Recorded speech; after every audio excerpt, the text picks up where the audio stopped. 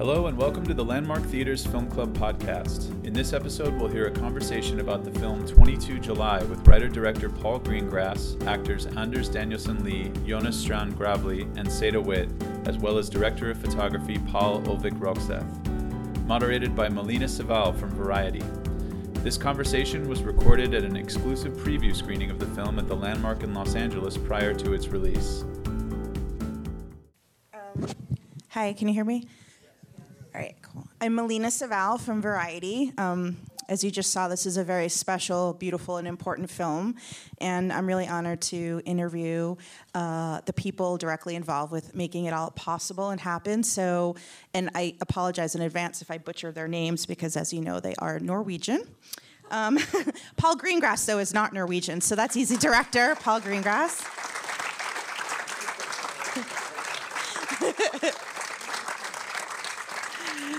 And Anders Danielsson Lee, who played Breivik in the film.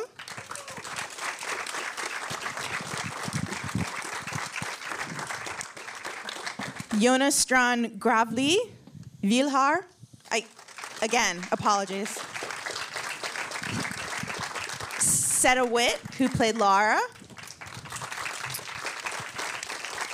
And our director of photography, our DP, Paul Ulvik Rokseth. And they can correct me.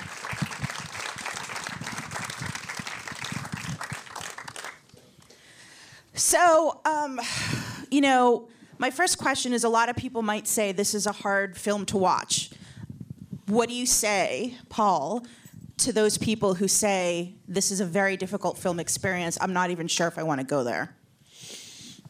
Well, it's a disturbing subject, for sure. But I think the world is quite disturbing right now, I would say. And although I think, obviously, the first 35 minutes are, I think ultimately as a film it's inspiring. I think it's the story of how Norway fought for her democracy against this terrible right-wing terrorist attack. And I think that story speaks to all of us across Europe and North America right now. I think we're facing some difficult times. Anybody else? Has anybody else maybe said to anybody in the cast or Paul and the DP, have they said, this is such a difficult subject matter, I don't know if I want to go sit through this, I just want to be entertained? What's your response to those people? Well, see it maybe and put up your own mind. It's difficult for us to force upon the people to see it, but I know I have some friends that says it's difficult, yes, but I think it's important to see it. Absolutely. Anyone else? I was thinking that I think it's a good thing if you could use one of the most accessible, popular mediums of all, the feature film format, to tell an important story. And because it shouldn't be all entertainment and popcorn. It should also be a medium where you can treat difficult subject matter and stories that are the important stories of our time. Absolutely. Yeah, I agree with that. Now, you're all Norwegian, with the exception of Paul. Do you remember where you were when this attack happened? And do you remember what your thoughts were when it happened? Yeah, of course. I think all Norwegians know exactly where they were and who they were with and their thoughts that exact day. I was at a friend's house, and I remember the total confusion that followed that day, and that you had no idea if there were more attacks or if it was Al-Qaeda or who was behind this attack. And it was a very confusing day, indeed. Anybody else have any feelings about that day? And if so, did you use that feeling that you might have experienced on that day in your performance? How crazy it is to have experienced learning about this happening in real time and then years later be a part of a film. I remember well where I was at the time, but I think that I wasn't one of the ones that were affected, like personally, on at these attacks. But I think as an actor, it's you have to have a whole different approach to a role like this because. Talking to the real Villiers before we started shooting, and it's unbelievable. It's impossible for me to imagine how it actually felt to be on that island and to experience these attacks. So it was, even though I'm Norwegian and I knew this story so well, and I really felt it had an impact on me when it happened, but.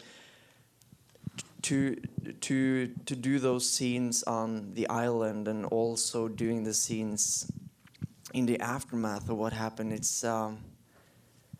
it was really hard. It was and it was important for me to talk a lot with Villiers and listen to his story from him.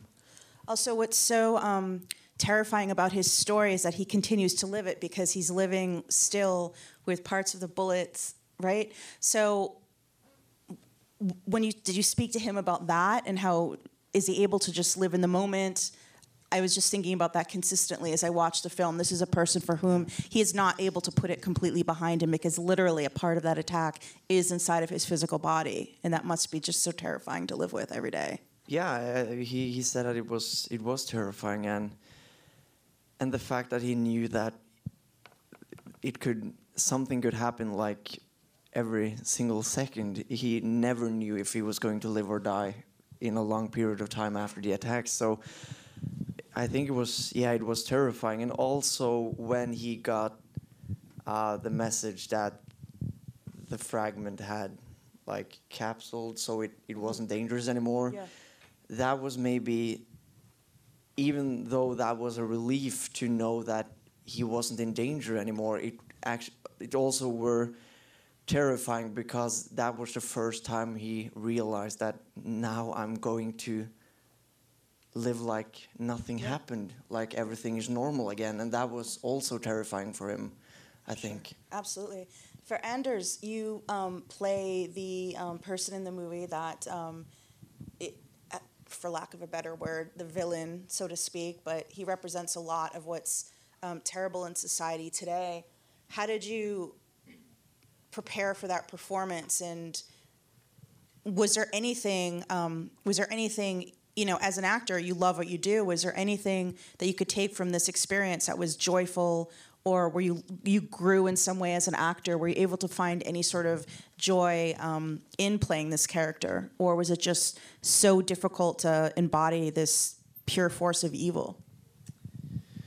Well, joy is not the right word, but I think that to me it felt meaningful to be a part of this film, because I when I read the script and when I talked to Paul, I was very confident that he wanted to make a film to remember the victims, those who passed away and those who were injured, and that he was also curious to ask questions, to try to find out why this happened, that these people were not killed by some mysterious force of evil, but that this was actually one of the most politically motivated terrorist attacks in recent memory. And whether we like it or not, he was a lone wolf terrorist, but there are many people out there in the world who share his ideas, and far-right political extremism is on the rise, and we just have to confront those ideas. I think we, personally, I believe in freedom of speech, and I think we have to use our best reasoning to show that these ideas are false. So it felt like an important film to be a part of, and I was not thinking so much about my part of it or the role I was set to play. The only thing I knew was that it felt like a huge responsibility to try to create a truthful portrait, and I didn't want to censor anything. I just wanted it to be as truthful as possible. Can I just talk about that a minute? I remember very early on when before I'd actually started writing, but I went to the island. Well, first thing I did was ask the family's permission, and then they arranged for me to go to Utoya Island. We obviously didn't shoot on the island itself, though the island that we shot on looks identical. But I actually went to Utoya Island itself, and I was told the most wonderful story, which in many ways summed up why I wanted to make this film. The young man who runs Utoya Island now, manages the facilities and so forth, explained that after it was all over, the young people, about a year and a half later, after the trial was over, had to decide what to do with Utoya, which for decades and decades, really since the Second World War, had been a place where young people in Norway had come to enjoy fun and camp and, and all the rest of it, but also think about the world and think about civic leadership and so forth. And they voted, had a big debate and voted and decided that it was fundamental to them that Utoya remained open, that if they closed it and it became simply a memorial to those who had died, that is not what they would have wanted, because it would be handing Breivik a victory. Mm-hmm. And so today, it still is a campsite. Young people still come all the time. It's a study centre too, where young people come and discuss political extremism and the perils and problems of it, particularly in our world, across the world.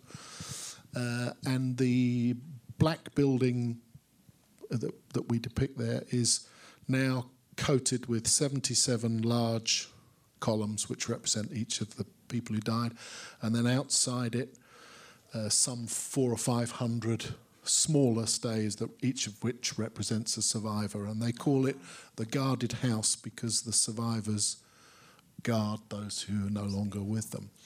And he said, we all felt that we have to enjoy life.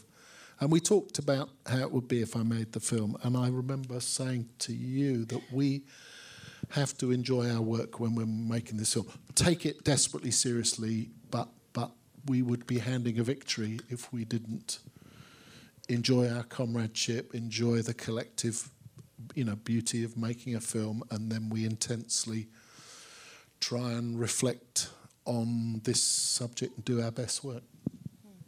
You're known as even when you're doing these features, you base a lot of it of your work on real life events, and there's a very much a documentary feel to the films that you make. You also, on the other hand, do the Bourne films, slightly different, but when you do these types of movies, and they feel so organic and so real and so natural, but at the same time, I'm imagining everything is directed so with a particular idea and aesthetic in mind. So how do you balance, or rather, how do you extract from, your actors, and just in terms of directing, how do you make it so natural, but at the same time have a vision that, did you storyboard a lot of these scenes beforehand, or did you just... I don't tend to do that myself. I mean, I plan meticulously, and I'll plan sequences meticulously. As you have to know what you're trying to do. But films do many things. I mean, I love making entertaining films. I love making Bourne movies. I love a car chase. You might have noticed. I love a big fight. I love all those things. There's nothing better that I like in life than going to the movies on a Saturday night with a bowl of popcorn, but it's not nice. I feel that I need to, for myself as a filmmaker, from time to time, think about the way the world is. And I've got young adult children, and I think we're in a very troubling moment politically with this huge shift, unprecedented shift towards extremist politics at the moment. And so I make films, so that's what I try and do. In terms of the rest of it, you trust in your actors, and you trust in, and I was very blessed in this film to work with all Norwegian actors, none of whom I knew, didn't know any of their work, but, and also a Norwegian crew, and, a lot of it, the naturalism is down to that gentleman on the end there, Paul, who we'd never met each other. He seemed frighteningly young to me. And we just clicked from the first moment because he knew how to photograph this film, Yeah, I was about the photography. It's so beautiful because it's just, tonally you've got those, those dim grays and muted blues. When you came to the film, did you have an aesthetic idea of how you wanted to see the film photographed? Did you collaborate along the way? What was that collaboration process like? It's a question for Paul.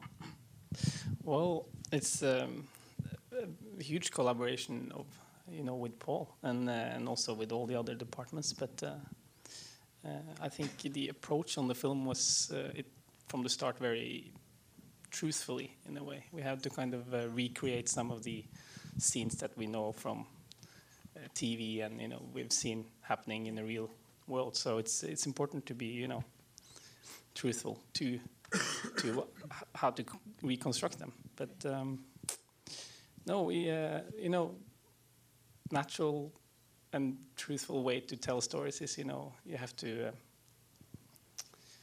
if you in some of the situation put yourself into a real situation, how will you tell the story if you could only shoot it once? Let the actors be open in the room. They walk wherever they want to go. Follow them instead of setting limitation on where to put them. Let them go in and out of lights. It's difficult, but at the same time also in great. I can't find the word, but deliberating to follow the actors. A lot of the time, you're studying how light actually falls, really. I mean, that's the key, isn't it, Paul? To look at how, if you look at this room here, light, it's available, it's lit, it's available light for this space, and it's falling in certain places. There's a spill there, and there's some spill here, and then there's a few pieces there, and then there's a different light there. And often what you're looking for is to allow what is there to dare, and it takes courage, I think, as a cinematographer, to really observe how the light is falling and let that be your guide. And it's not the same. I'm not saying by that you just shoot it. That's not what I'm saying. But you work with the warp and weave of the light that's there. I was going to ask about when, during what seasons you filmed the movie, because obviously there's snow and then there's summer represented. And as we know in Norway, there's periods where there's lots of light and there's periods where there's no light. Did you have to manipulate that at all? Were there any scenes that you were filming in the middle of the night to make it look like it was early evening, or did you have to? Well, again, available light means that, we have to use the available light. But of course, if you shoot an interior scene and you know that you will go over a certain amount of hours because you cannot do it in 1 or 2, which is the light, then you have to start to recreate kind of, natural light, which sometimes is easy and sometimes is difficult.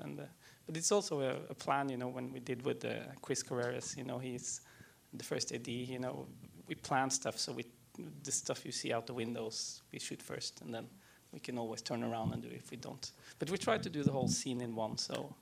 The truth is, we were shooting in wintertime, and there's about 12 and a half minutes of light. That's what I'm thinking. So even the island scenes were during the winter. Generally, Paul's being very diplomatic. I'd say, if we shoot this side, can you light the rest of Right. it to make it look like daylight and Yeah. go slightly white? Say you're kidding me, but no. The book One of Us, how much of it, on which the film is based on the book, it's also based on real life events, but how much of an influence was that particular book in the making of this film? Very much. Usna Sierstad's book, One of Us, is the best book about the subject, and it's a very meticulous, long, and rather beautiful book, and it's comprehensive. It's the story of, it's really the story actually of Anders Breivik from birth, and the two friends of Vilja, Simon and Anders, who died. It's really their story and how they grew up and collided, then on and through the trial and out the other side. And she's a very considerable figure in Norway, and it's a brilliant book. And we had lots of discussions. I just felt that for me, the film, and any film, you have to choose the story that you want to tell, and no film can tell the story of everything. I just felt that the story that I wanted to tell was the story of what happened afterwards. Of course, the first half hour or so has to portray what happened, because you have to, to a certain extent, in the film, live through that to get to what the film's about, which is how Norway fought for her democracy, how one family, these two young people, came through the experience and what effect it had on their hopes and dreams and idealism, and that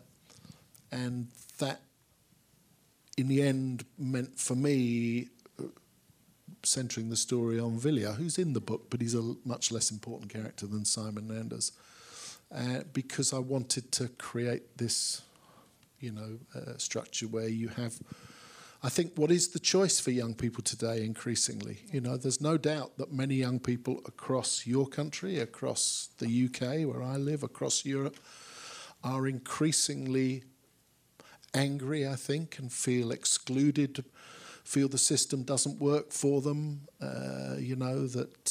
troubled by the changing world, and of course all their fears and anxieties and angers are amplified and echoed by social media, and I think it's part of the and they're starting to think of solutions that are beyond the democratic norms as I've always understood them in my life. And I think that there is a struggle coming in amongst young people about what sort of world they want to live in, and that struggle, I think, is exemplified by Vilja Hansen on the one hand and Anders Breivik on the other. For Sara and Jonas, this was your first film for both of you, and you both carried the film in so many ways. Without you, this film would not have resonated in the way that it did. I believe that. And you had those amazing courtroom scenes where you had to essentially recite monologues. Were those difficult, and how did you prepare for that scene particularly? Yeah, of course, they were very difficult to do. I spoke to Lara a lot before doing the scene, and it's quite close to what she actually said that day, and it's a representation of her strength to walk into that room and to face the man who killed her sister, and she has been the most amazing girl to talk to and to discuss things with, and it's also in the film because she not long after the attacks she went to the hospital to see the other victims and to check on them, and that has been so inspiring to speak to her about that, and so the courtroom scene I know was very important for her journey and for her to get some sort of closure, and also to speak not only for her and her family but also for many refugees who come to a country to seek security and for some reason doesn't get it. So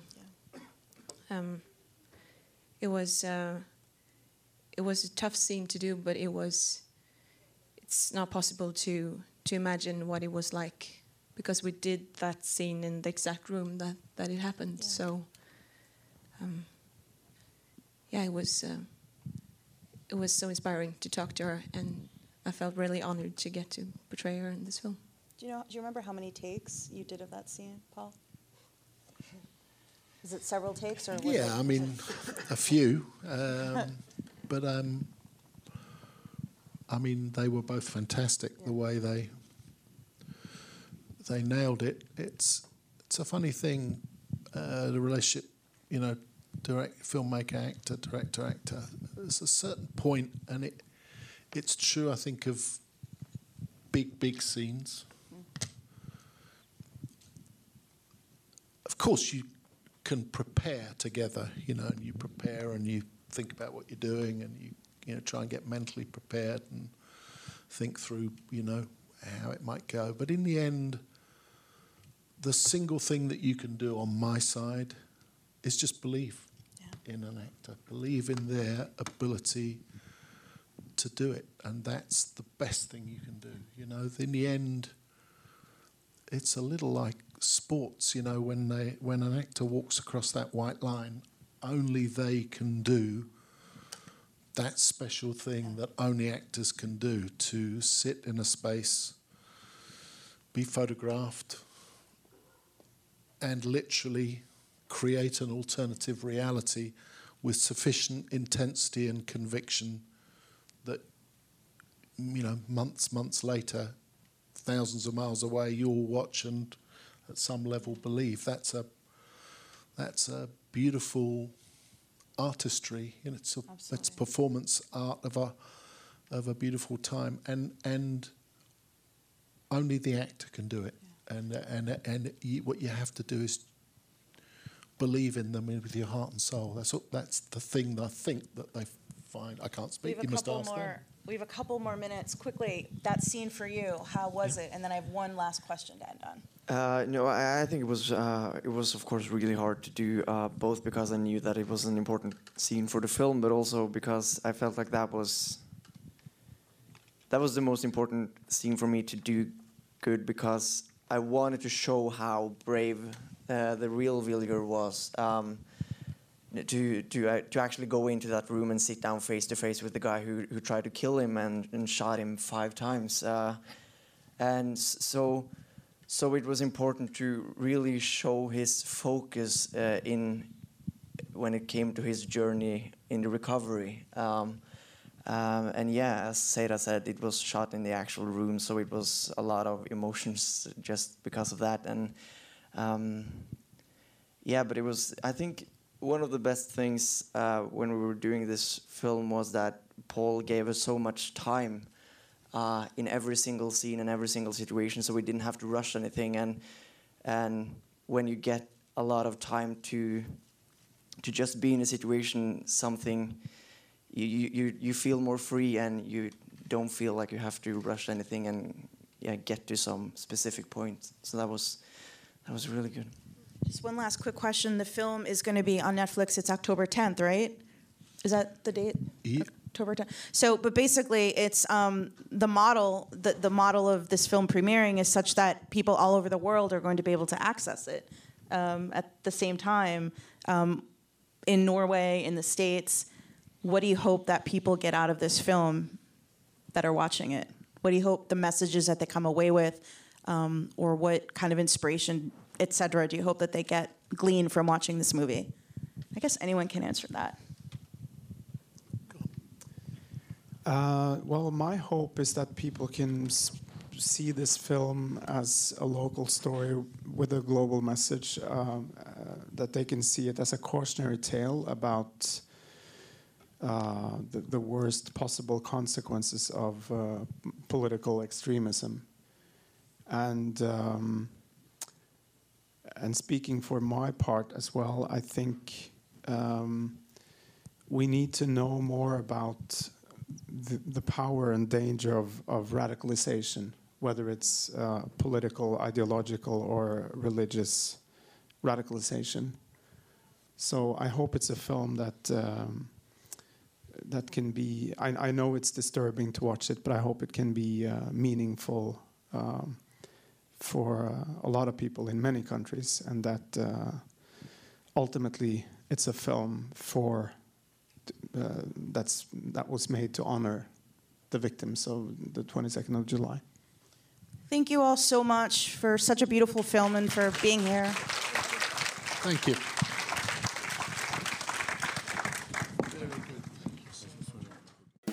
Thanks for listening to the Landmark Theatres Film Club podcast. Be sure to subscribe to the podcast to hear Q&As with talent from new independent films opening at the Landmark.